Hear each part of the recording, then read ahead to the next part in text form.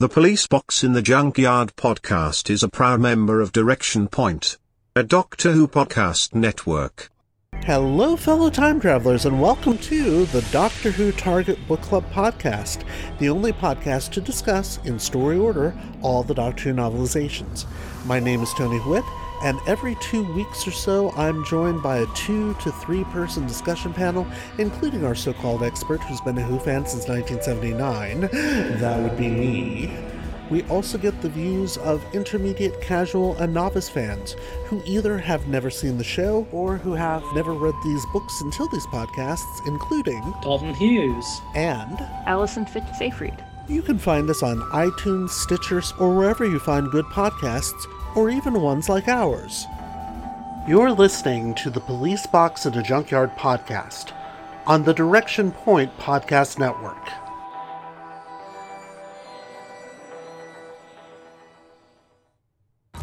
Hi, I'm Juliet.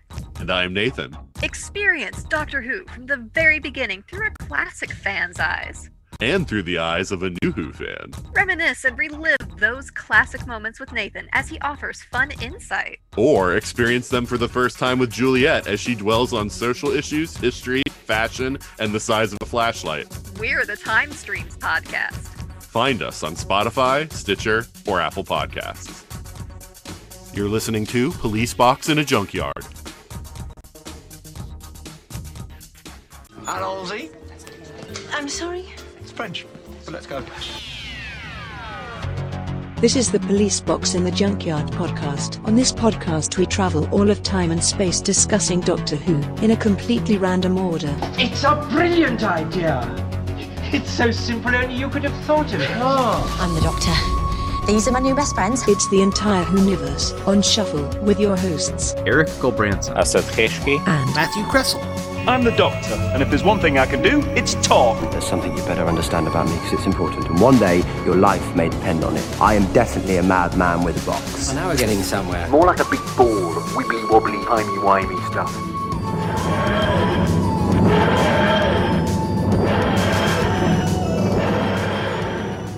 Hey everyone, welcome back to the Police Box in the Junkyard podcast. I'm your host, Eric Gulbranson, and with me in the TARDIS, as he is every time, Mr. Asad Kheshki. How are you doing today, Asad? Pretty good. Hello, everybody out there. We are short one Matthew Kressel again this week, or this month, I should say. Matthew sends his regards, and we hope he will be returning to the show as soon as he possibly can. Indeedy. So how's everything going with you? All is well. Things are pretty quiet as far as I think on the Doctor Who front. I don't actually think that since our last recording, I'm not sure I've really done anything Doctor Who related. I saw still doing my first time full run through, so finally finished Talons of Wang Chiang. So okay, I should probably write something about it. I guess I did have to conclude that while I've got a lot of caveats about it, I'll say yes. If you look at it now, it is racist. But it is, and it for a while it was hard. I found it hard to say that for some reason, and lately I think a lot of the developments in the world and hopefully my maturing as a person and those sorts of things I'm totally fine with saying that, and I don't think that means that I have to hate it. Right. It's just it's an unfortunate decision. Yeah. I mean, I think when I see it, I feel annoyed that there are a lot of things they could have done which would have certainly ameliorated whatever sort of elements of racism there are. And I've said this before in panels as well, that, for instance, I love Jago and Lightfoot. The characters are great, the actors are great, but maybe they could have put a Chinese character instead of one of them, and that might have, because you don't actually have any good Chinese characters. I'm not so perturbed by, I guess, John Bennett playing Lee San, because I guess in those days they just didn't have access to actors of Chinese origin who could take such a lead role. So it's a little painful to watch. That's often the story you hear. I'm not sure. Yeah. It's watching it with a modern gaze, it definitely does not play well. Yeah. But I still think it's got a lot of positives. It's a sure. fun story. It's well written. It's got some interesting characters. It just, unfortunately, we're never going to be able to wholly separate it from the fact that, that was, not only is it unfortunate because they're, doing whatever the equivalent for an Asian character of blackface is, Yellowface. They're also, like you said, I think there's the depictions of the Chinese characters are also pretty poor. It's not just the there are choice for actors. They could definitely, because even like they could have had like Lightfoot, who could have made more comments about that these are just more about the nature of China, since he's supposed to have spent his youth there. He could have made more positive comments about China or Chinese in general. So it's a lot. I don't think it's one of those ones. It's not deliberately racist, but you look at it now, it's like, ugh. So yeah. I think we also have the fortunate thing as being fans of Doctor Who of holding it up against a show that is, other than a few glaring examples like that, been fairly progressive, even for the eras in which they were created. Sure. So I think this one sticks out a bit like a sore thumb. Because it just, not that there's no other issues throughout the history of Doctor Who. There are plenty. Oh, yes. But it just, compared to other things on television and at the time, I still think the show's generally had a pretty progressive tilt to it. Yeah, no, absolutely. So, so... Like I said, it's a very enjoyable watch, just to sometimes have to wish they'd gone a slightly different route there. Right. It's almost like, and I know they never will because it's considered to be a classic, but it's almost a good enough story that you would like to see it get another treatment somehow. Like, I know we're never going to remake something like that, probably. Right. That would just be blasphemous to most fans, but I don't know. Anyway. Is what it is. Yeah, for sure. So, I was trying to think if I've done anything Doctor Who related since last time we spoke, and I'm not sure that I have. I haven't even seen much Doctor Who related. I think last time we talked about some of the early promotional materials that had come out and some of the Comic-Con stuff, or prior to Comic-Con. And I don't think I've heard much of anything else. No. Since, news has been a little quiet. I have not been following along, and I intended to, with the Doomsday series that's a run-up, supposedly, to the 60th anniversary specials. I do need to dive back in prior to our next meeting and finish up the Liberation of the Daleks series, because we're going to finish up talking about that one eventually. Might be another month or two before that's all the way finished, I think. But I don't really know where Doomsday is. I mean, I've read the two comics, but I read the intro story. Okay. There's a prose story that James Goss wrote that kind of kicks the whole thing off, and then I've read 2 of the 4 Doctor Who magazine comic strips that were the next 4 hours, because the whole thing is set up. There's going to be 24 different episodes. It's 24 hours of her last day alive, and she has to find the Doctor, and there's this mystery, and it's pretty nicely set up in the first one, but then it starts going into a lot of the same things that scared me away from Time Lord Victorious, and that's like crossing into all of these things, and it's just like, I don't know if I'm going to be able to follow this. And so I've been slow in following it. I may eventually try to catch up. Most of the pieces of this are fairly short, but then there's 2 novels, full-length novels in there too. So I don't know if those account for only an hour. Don't know.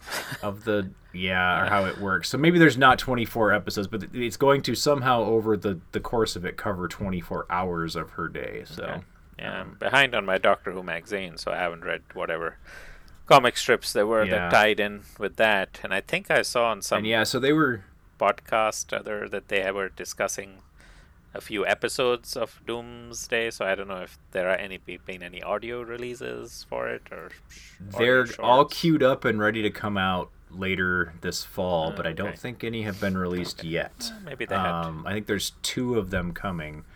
Big Finish ones. The first novel, I think, just came out in England. Of course, we don't have it here. We have to wait like 3 months to get it here. You could order it from a bookseller there if you want to pay the shipping. Yeah, and then as far as it's been like and then Doctor Who magazine ran a special, like a special additional comic book thing that came with one of their issues that had 4 short comic strips. I think they're the same length as their regular comic strip, 2-3 pages. Right. That accounted for like the next. So it's the James Goss story, then it's those 4 in sequence, 1, 2, 3, 4 from Doctor Who magazine, and then I don't know, it goes off some elsewhere, and I haven't followed yet. I think it might start the Titan Comics series after that, which is going to be a limited 4 or 5 issue series. Okay. Yeah, I mean the first 2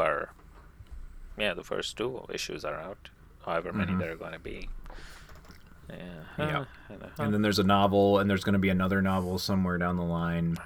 The thing that gets me is it looks like a lot of energy went into it, and it's kind of interesting. I liked the story. It kind of I had a pretty lackluster reaction to reading about it, and once I read the story, I went, okay, this is kind of interesting. I'm interested.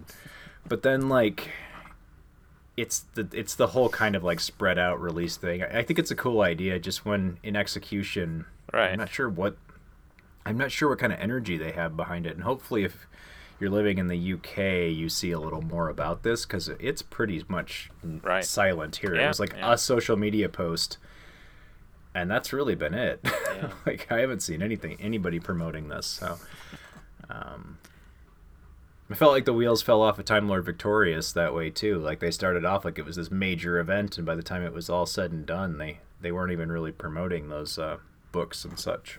Yeah, it's here. I don't know what to think. These things will really only appeal to the hardest core fans to track everything completionists. down. It drives me crazy when I can't. Even I was like, they had with Time Lord Victorious, they even had. I don't know how important it was to collect the tie-in Eagle Moss models. Yeah. Well, each of the little models came with a little comic strip that was part of the story. So yeah, luckily, the internet exists, so do some creative Googling and you can track that down. But still, it's like, that one went all over. That went into like the models, and it went into, there was a live theater show performance. There was an escape room attraction. There was. And it's like all tied in. The good thing about Time Lord Victorious, once I actually started kind of going through it, is not every piece of that is necessary. If you get the gist of the story, you can pretty much jump in almost anywhere. There's like 2 or 3 major tent poles that I would think you'd probably need to hear, and that's like where it begins, and then the novels. I think the novels are really where you had to kind of had to put your energy, because even the Big Finish stuff that was Time Lord Victorious stands on its own pretty well. You can listen to those by themselves, and they're okay. Maybe I'll have to pull out that checklist sheet again, and in hindsight, it might be a little easier. Now that it's the time has gone by, and you're not trying to deal with this whole release date issue where you're like, hey, I want to get this Time Lord Victorious stuff. Everyone in the UK is already reading it, and it's like months until we're going to get it. You can buy it from a US retailer, like if you're buying through Amazon, etc. Our comic book stores here don't have it yet, so it's makes it hard to keep up with. Or you pay $12, $13 shipping per unit that you need to and for a paperback book and a couple of comics, that's pretty steep. So surprised that the supply pipeline to comic book stores for British stuff is so difficult and erratic, because like the Judge Dredd stuff is it takes a long time for it to come here, and every time I've gotten it through my comic book store, unless it's really just come out and is easily available, they just have trouble like tracking it and telling me when it's arriving. So I used to have that with my comic book store in Doctor Who magazine before I switched to the digital version. So but Doctor Who magazine, it was the same thing. They'd get it every 3 or 4 months, like 3 or 4 issues, so it would be like... Yep. Yeah, I'd have to go pick up a stack of them and spend, $50. It's like, so, but, which is fun when you're like, ooh, a whole stack of them, and then you think like, yeah, are you actually going to sit down and read them all in a row? Probably not. Right, but. Yeah. Oh, well, it's all good. They all say, who is Doctor Who? Do you collect Doctor Who? Do you have Doctor Who items and you don't know you collect Doctor Who? For all things in the Doctor Who collecting world, tune in to the Doctor Who Collectors Podcast, a Direction Point Network podcast. I am Larry Van Mersbergen, your host, and I have been collecting Doctor Who for 40 years. With a popular feature like collection protection and the most outrageous offer, there's a lot of fun to be had. We're available anywhere you get your podcasts. You're listening to the Police Box in a Junkyard podcast, a Direction Point Network podcast. Hi, I'm Rupert Booth. I am known as Paul Ferry. And my name is Barry Williams. Together, we host Time Ram. Time Ram's a cruel mistress. It's a random number generator. That also. We roll a number from 1 to 13, and that's our doctor. Then 1 to 300 for the story, and then we ram them together. Even if it doesn't make sense. Cruel, I tell you. Time Ram, putting the wrong doctors in the wrong stories, so you don't have to. You're listening to Police Box in a Junkyard. Yeah, other than that, I guess we should talk a little bit about the show that we watched for this this month, and that show is the Series 4 opening two-parter of the Sarah Jane Adventures titled The Nightmare Man. This is written by Joseph Lidster, directed by Josh Agnew, and of course produced by Brian Minchin and Russell T Davies. I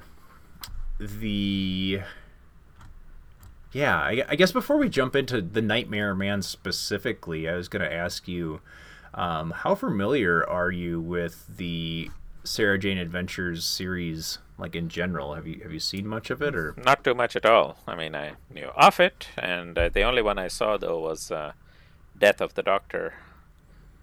Okay, that's the Matt Smith one with Joe Grant, and yep. So that was the only. That's later this season. This follows just a few episodes after.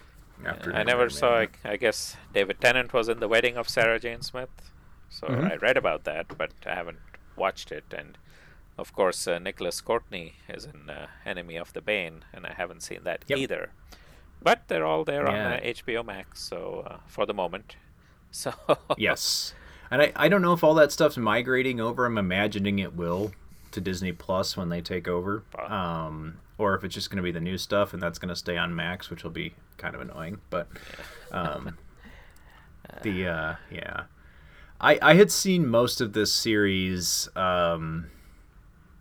just kind of as a casual, like I was kind of slowly watching my way through it. I don't think I ever made it all the way to the end. There is a small portion of Series 5, which unfortunately it was interrupted because of Elizabeth Sladen's health, and unfortunately it ended up ending in her death, and they never were able to finish the season. Okay. So they just kind of did the little over COVID. It was one of the things they did in print. They did a little ending to the Sarah Jane Adventures. Farewell to Sarah just a farewell to Sarah Jane in general, but they ended the events of this series as well. So, so I've never seen that. I don't know why I chose not to watch like the 5 episodes there are or whatever of Series 5, but I never finished. So I have seen most of it before, but it's been a while since I've sat down and watched it. In general, I really enjoy it. It's a little... you got to take it for what it is. It's definitely more of a kid's show in the vein of something like, I don't know, Goosebumps, Are You Afraid of the Dark? That kind of like kid's show with a little bit of a spooky edge to it. To me, though, out of all the spin-offs, which we're really only talking about the main 3, Torchwood, this, and Class would have been the television spin-offs, this one seemed to have a little more of the kind of spirit of Doctor Who in it. Like it felt like it, although earthbound, like it generally takes place in the same universe. It has a lot of the same like ethos to it. A lot of that helps with it's sharing writers and producers for the most part. But Torchwood did too, and that was intentionally so, I believe. But that was definitely a bit more of a departure from Doctor Who. And how?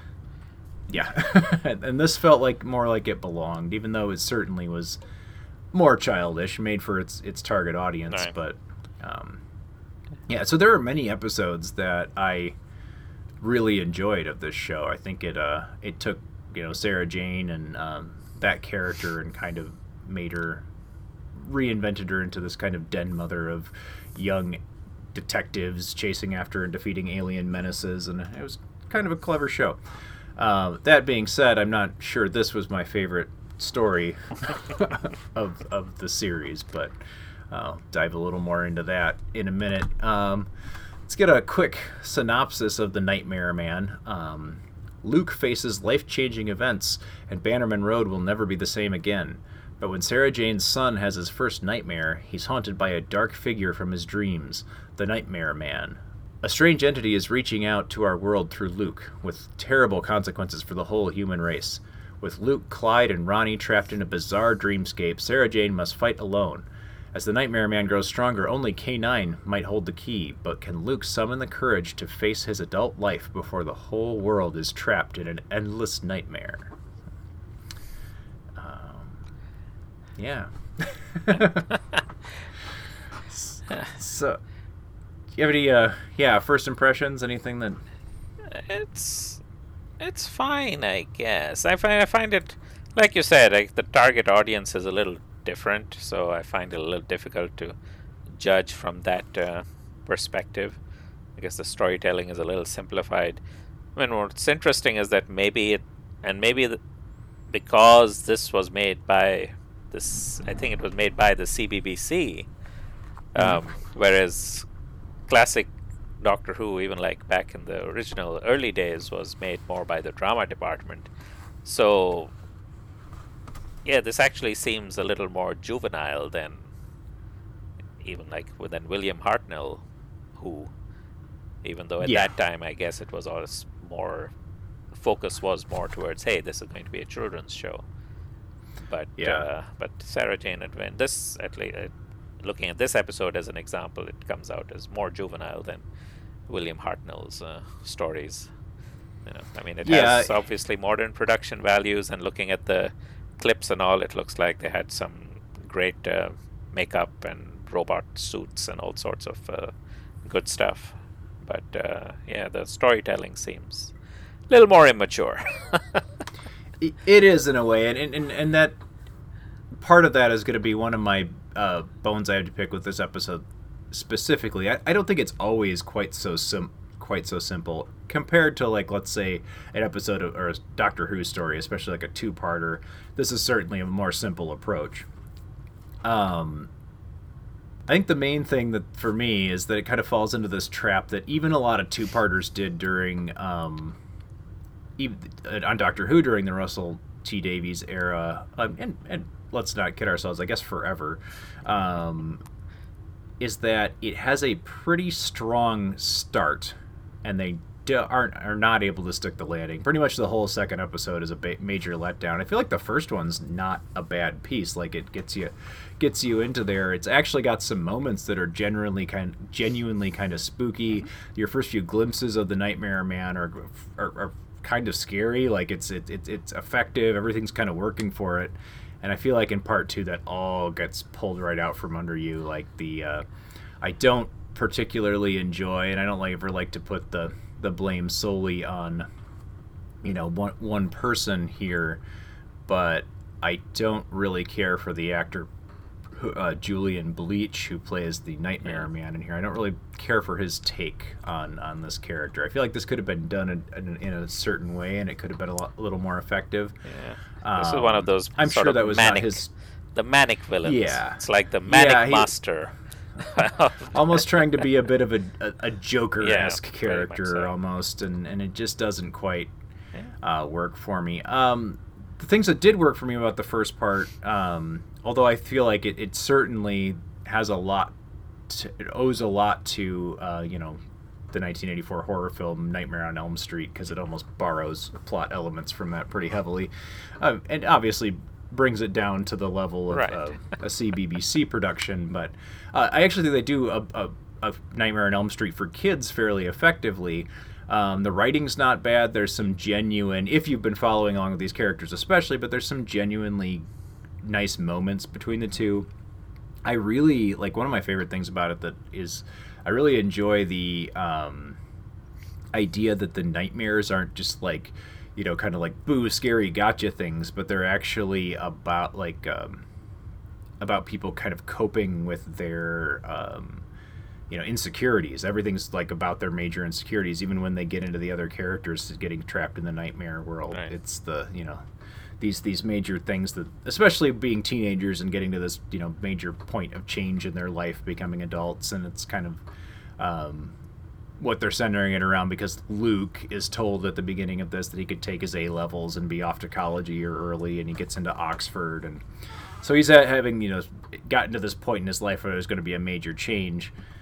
Now, we do have to remember that Luke is like an alien clone, or a designed alien human, not actually he is actually human, but he's, you know, wasn't actually born kind of thing, and he's really only been living with Sarah Jane for like 3 or 4 years at this point. So once you think about all of that, you're kind of like, well, it's not really that, you know, that big of a change, because but you know, moving on to the next thing, as it would be for someone who grew up their whole life there. But okay, but I get what they're doing. You know, he's made good friends with these people. He's come to love Sarah Jane as a mother figure, and all of that stuff is handled nicely.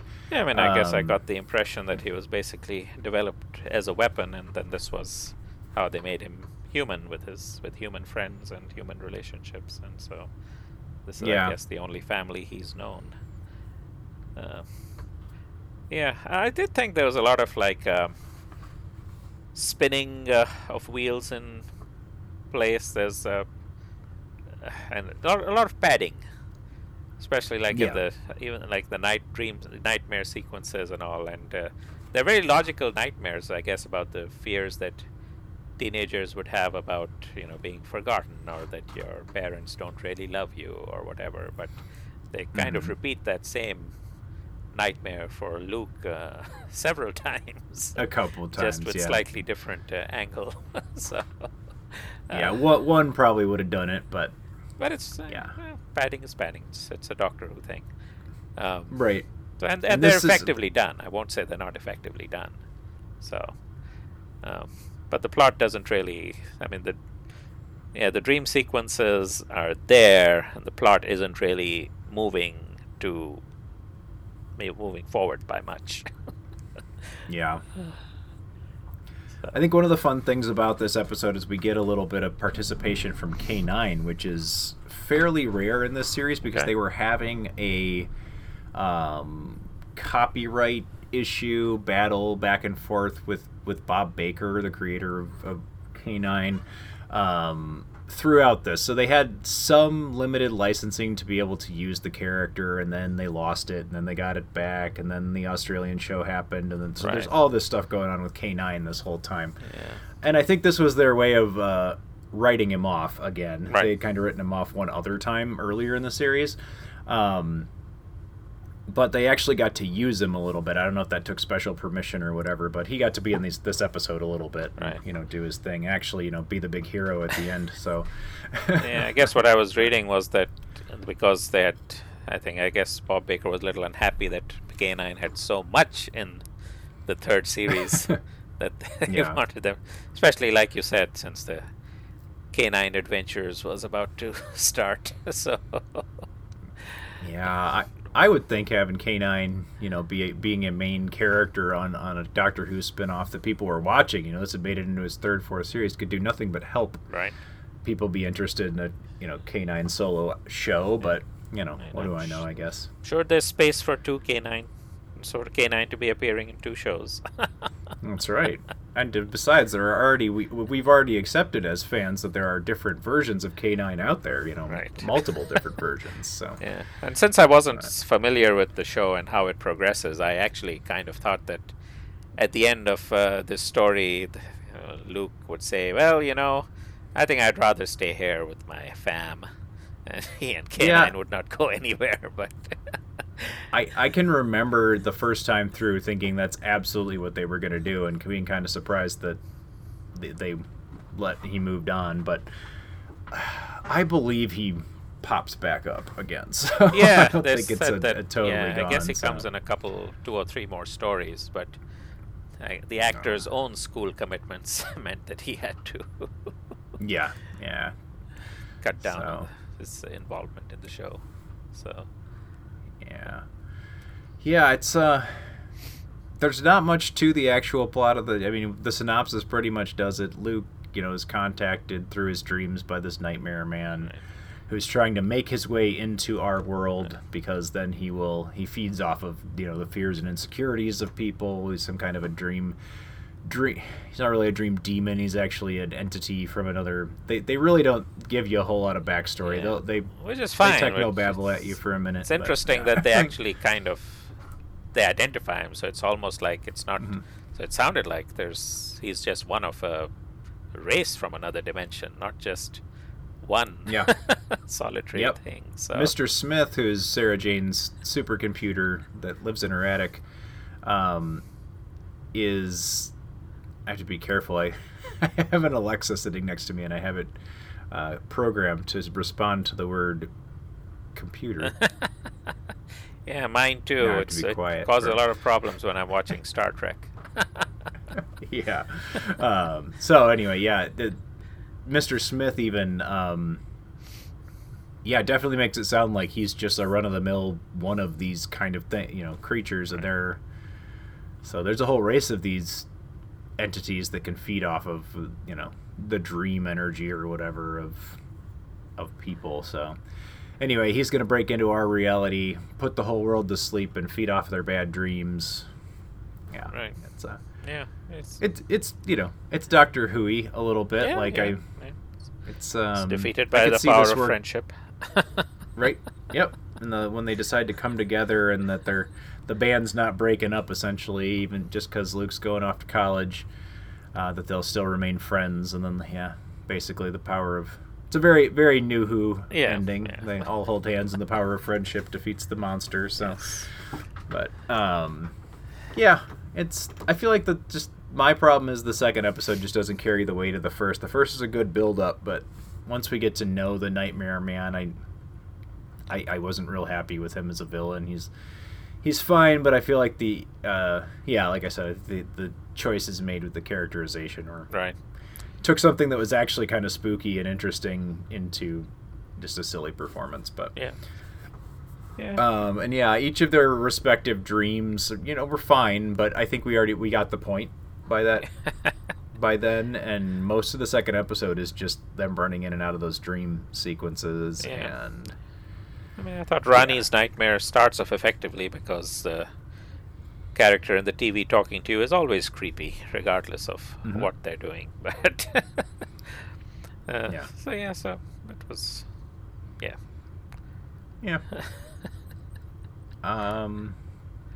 I don't have a whole ton more to say about it besides that. Yeah, it was okay.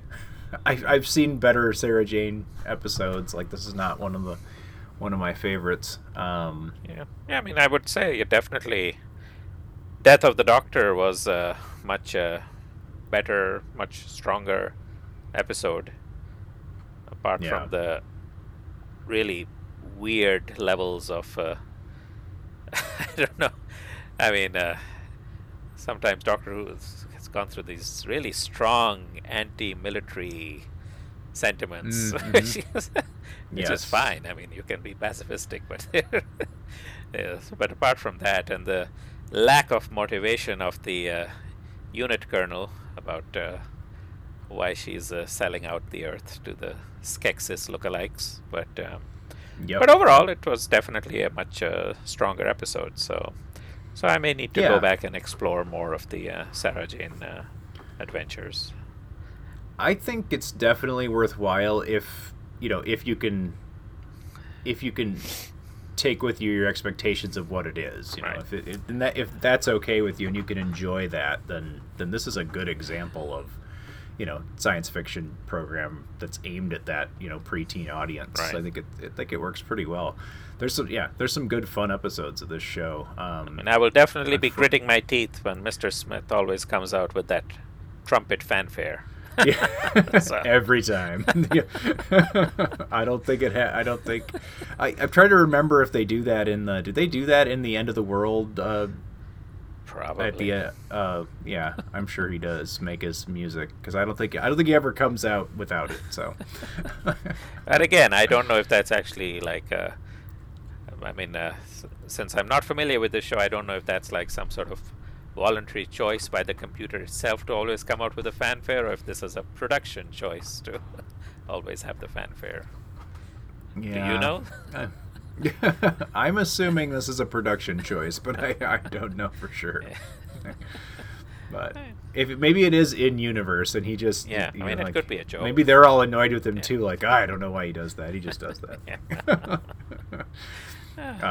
He's almost like an Earthbound TARDIS council anyway. But yeah, it's like an Earthbound Orak.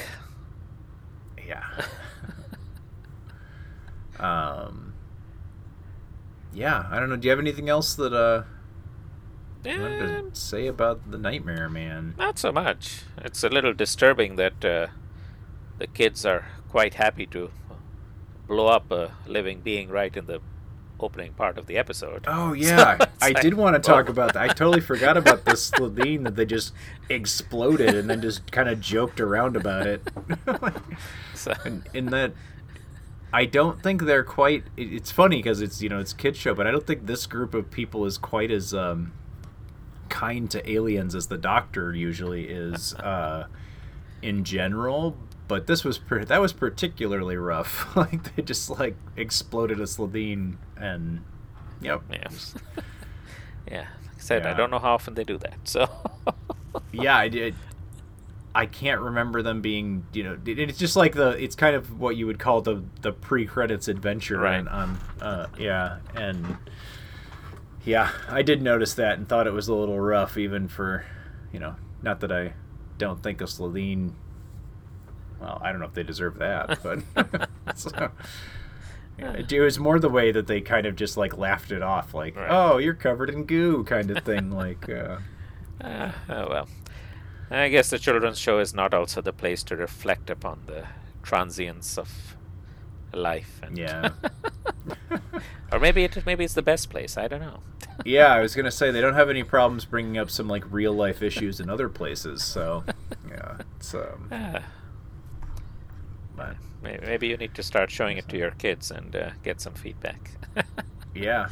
I think they might actually enjoy this show. So I keep trying to show them Doctor Who stuff anyway. Maybe this is a good idea. I don't know.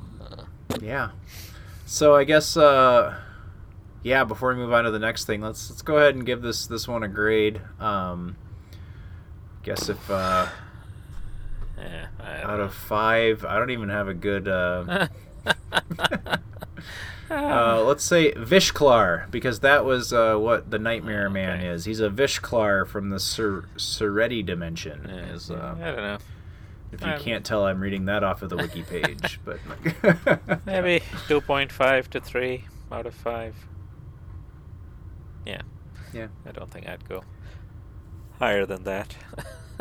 Yeah, I'm right there with you. I found it generally disappointing, and my biggest problem is that it's so top heavy. If you could have spread out some of that quality stuff throughout the whole thing, I think the second episode is kind of this could have been one 45-minute episode of something, and you can feel that extra 15 minutes. Yeah. So it's could have been a 45-minute episode of Doctor Who.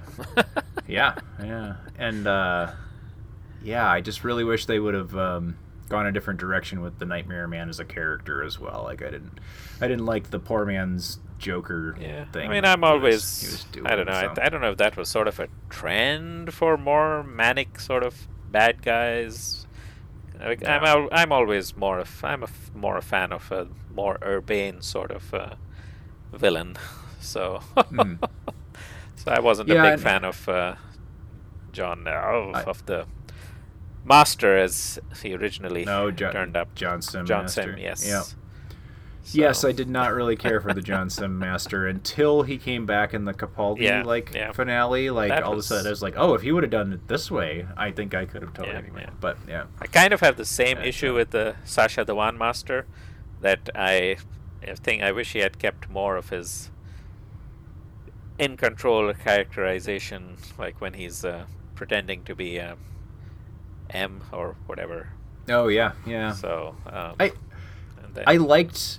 And it was definitely a manic performance as well. I liked Sacha Dhawan's Master a little more than I liked John Sim's, and I'm sure somebody out there's lighting the torch for that one, for that comment. But it's but I do think I enjoyed him a little more. But I do see the similarities for sure. So.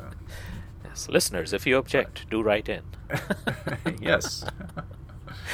Yeah, tell me I'm an idiot. I'll read it. I'll even read it. So. It's fine.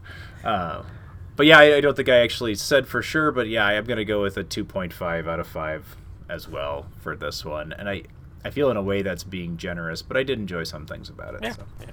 Are you ready to travel through time with us? Then check out Traveling the Vortex, a Doctor Who podcast. For nearly 7 years and more than 500 episodes, we've traveled from one end of the vortex to the other, making different stops with different doctors, reviewing everything from TV stories to audio plays, from books to comics, and more. Sean, Keith, and Glenn take you on a journey through 50-plus years of Doctor Who episodes and spin-off materials. You can find us wherever you get your podcasts, so be sure to check us out. And now, we're a proud member of Direction Point, a Doctor Who podcast network. You're listening to Police Box in the Junkyard Podcast.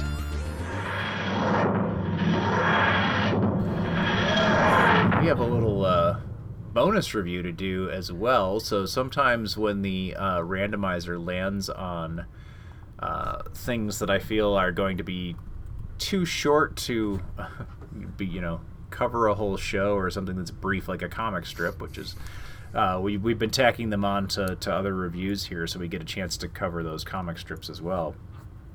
And today's comic strip that we're going to look at is actually one from TV Comic that ran in TV Comic 859 through TV Comic 863, and it's Doctor Who and the Space Pirates. Don't confuse that with the television story of the same name, because it is a totally different story, featuring the second Doctor, kind of, and his traveling companions / grandchildren. Although I think they've done away with that by now, but John and Gillian, who are his companions at the time. Right.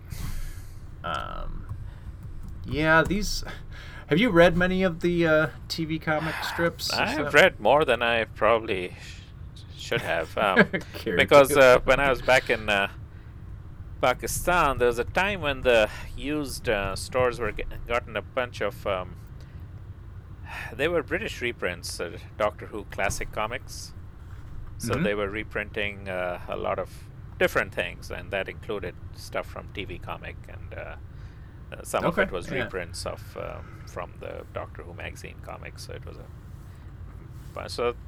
So and when you said this was a bonus review, I'm not sure who this is a bonus for. For us, of course. Yeah. Because TV Comic, I try to be generous. We were discussing this. I try to be generous and even-handed and when I criticize something, but Doctor Who TV Comics tenure, if that just disappeared, I would be like, that's no great loss at all, because to be honest, all the ones that I've read of them, I don't find anything particularly redeeming or interesting there. Because I don't find anything particularly Doctor Who-ish in this. I mean, it went to I think it went from TV Comic to TV Action, maybe in the third Doctor's era. Yeah, TV Action 21 or something like that. So those ones, those were good. The artwork was great. The stories were variable, but even just for the artwork, those things are well worth checking out. But here, and I don't feel like the artwork here is bad necessarily. It's got a really like vintage comic strip look to it. It's extremely rough, though. It's very crude, and the lines are terrible. I don't know. Its likenesses of Patrick Troughton are pretty, non-existent. Like, and its consistency even within. We picked on some of the Fifth Doctor comics we read for kind of doing the same thing, but it doesn't even look like the same person throughout. If he wasn't wearing the same clothes, you wouldn't necessarily be entirely sure. So this originally ran June of 1968, and so we're just kind of reeling from the changeover of the first to second Doctor anyway. And in a TV comic, the first Doctor was running with these same companions, so they basically just changed his face over here as well. Right.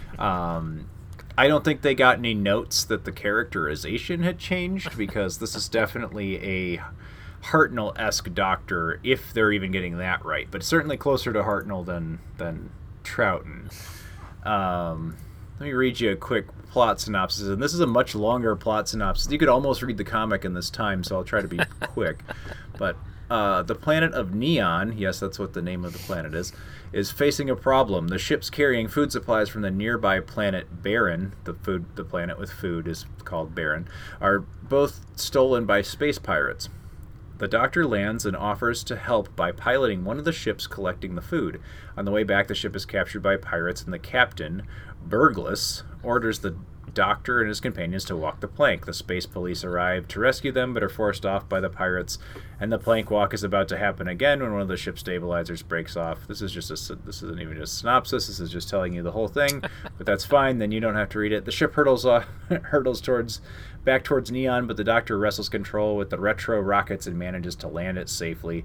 Burgess and his pirates are captured, and the actual reason is because they got really dizzy by the spinning spaceship. Good. Yeah, it's not that this was ever in any context meant to be taken as like serious literature. You know, these were just kind of like fun little one-offs, but you gotta wonder whoever's writing this stuff, they're uncredited, I believe, has ever really seen an episode of Doctor Who, or whether they're just, writing off of the quick description of the plot, because, yeah, there's nothing really here that seems like the character of the Doctor, or even the flavor of the show whatsoever. I mean, I like that. I like that as Doctor's first suggestion is that, well, you better arm your rockets. And the people on the planet have to say that, oh, we're kind of pacifists. And the Doctor kind of scoffs at them for being pacifists. It's like this, and at the end he, has this big old, moralizing, well, if more people were peaceful like you, maybe it'd be a better universe or whatever. But, yeah, his first thing is well, why don't you blow them up? Yeah. And then he even offers, when he offers to fly that ship, it's because he's well, I'm not a pacifist. I'll go, I'll fight him. And then he's oh, luckily we didn't have to. And it's wow, this doesn't, somebody missed, some critical character points here.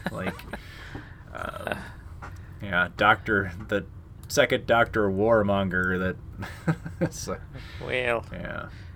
the TV comic did have the one that's you've probably seen, at least that one panel of when the Doctor is experimenting with his new blaster and he shoots this giant spider going, "Die, hideous creature, die."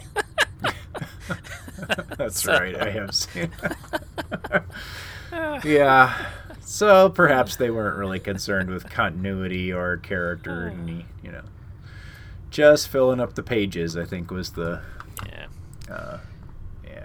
I mean, it seems that's pretty much was the story. It seems almost churlish to mention that his devices to defeat the pirates while flying a spaceship. His first one is to throw out a smoke screen to obscure the vision of the pursuing ship, and the next one is sound waves. And sure, sci-fi shows have had sound waves blasting, but this was sound waves that it's not like a focused beam of sonic energy. It's sound waves that are just loud and making the pirates clutch their ears. Oh my God, it's so loud. Yeah. Oh man. Yeah, I like that the crux of one of the entire pages, or one it's 9 frames or 12 frames, I guess, per story or per issue.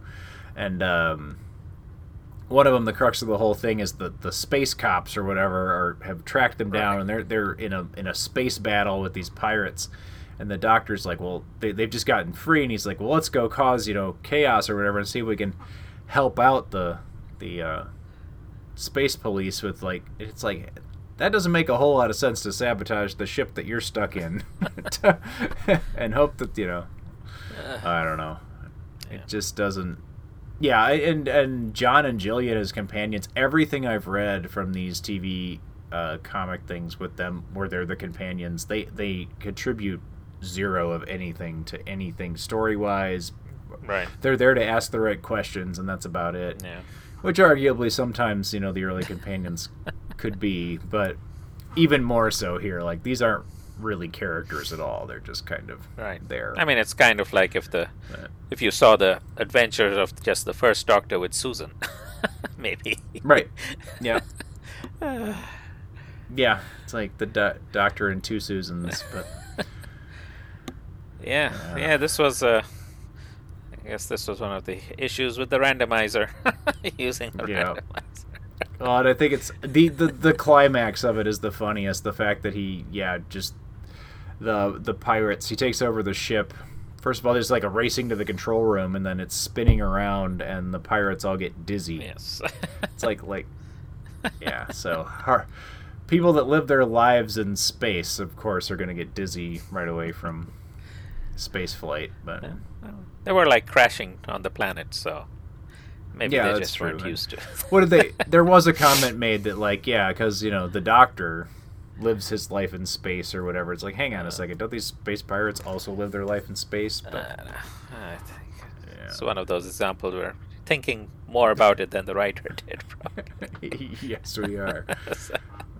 I think we probably spent just about equal amount of time discussing it that they spent writing this. They probably just there, done, that one's done, on to the next one. So I do find it surprising still that these comic strips have not been collected in some sort of a volume it's interesting because I do know that, like you said, that they periodically, a couple of them would pop up in reprint issues of the Marvel Comics classics or the I wonder if there's some licensure issues somewhere that are preventing it. But because there's some, there are all sorts of things that are getting reprinted. I think there's a company, the British Comics Institute or something like that, and they reprinted the entire.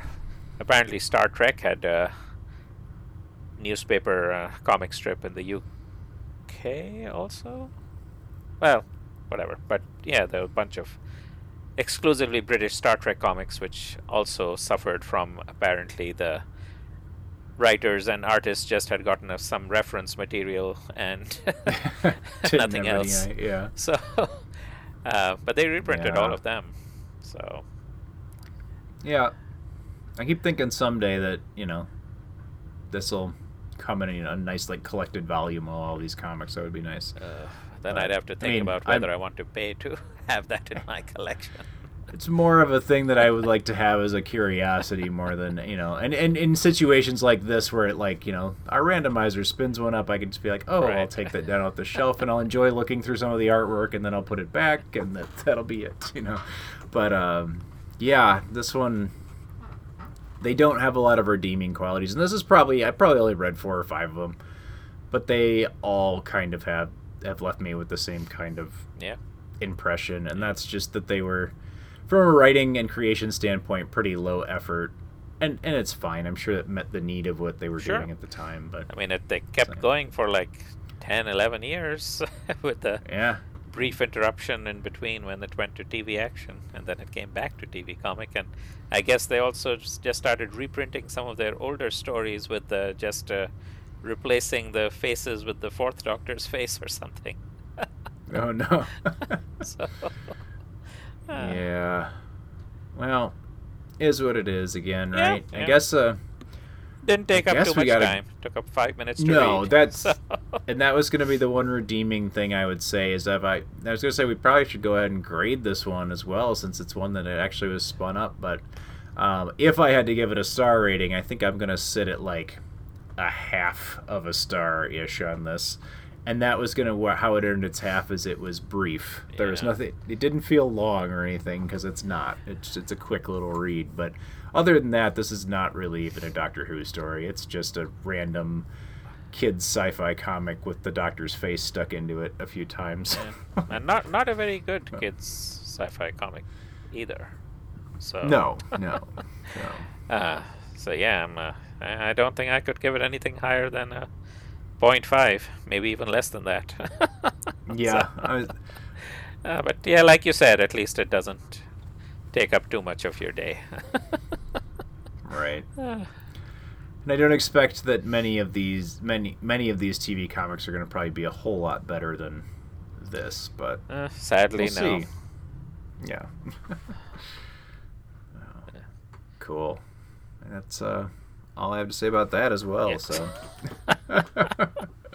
it's been kind of a brief one, I guess, and but that's okay. Yeah.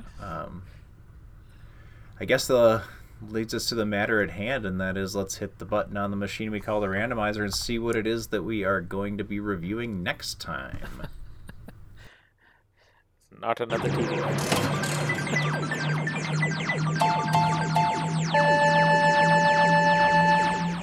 We are actually going to be doing a continuation or the next part of a series we actually covered not too long ago, and this is Doctor Who, The New Adventures of Bernice Summerfield, Volume 7, Blood and Steel. And that one is the direct following of the last Bernie Summerfield box set that we did. Okay. So that should be fun because I think that one was pretty enjoyable. That was really and good. I think Blood and Steel will be a nice follow-up. Then I also have a comic strip to throw on that one as well, and that is a comic called Cell Shock, as in cell phone or jail cell, I'm not sure which, but Cell Shock, that was published in, this one will be fun because these are known for their high quality as well, published in the Doctor Who Adventures magazine, number 189, and I'll come across a copy of that somehow, figure out how we're going to look at that, but yeah.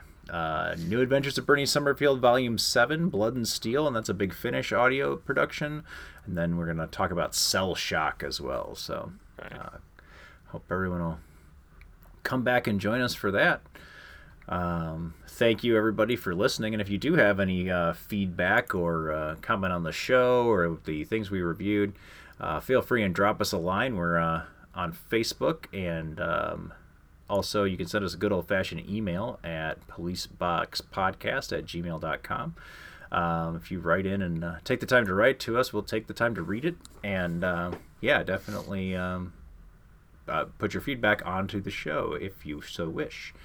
Other than that, I don't think I got anything else for this evening. I want to thank you, Assad, again, for wading through a couple of little more disappointing corners of the Whoniverse this time, but looking forward to the next one.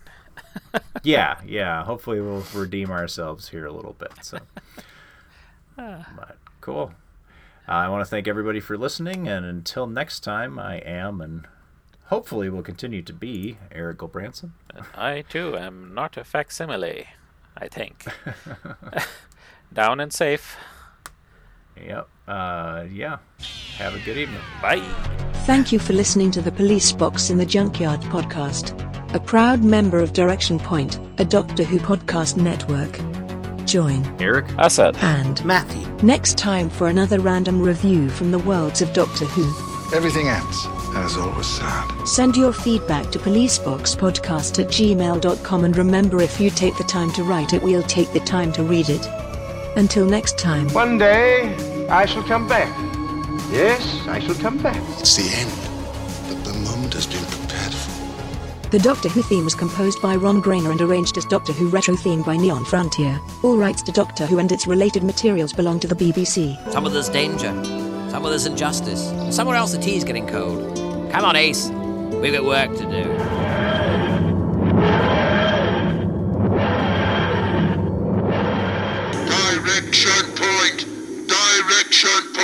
a Doctor Who podcast network.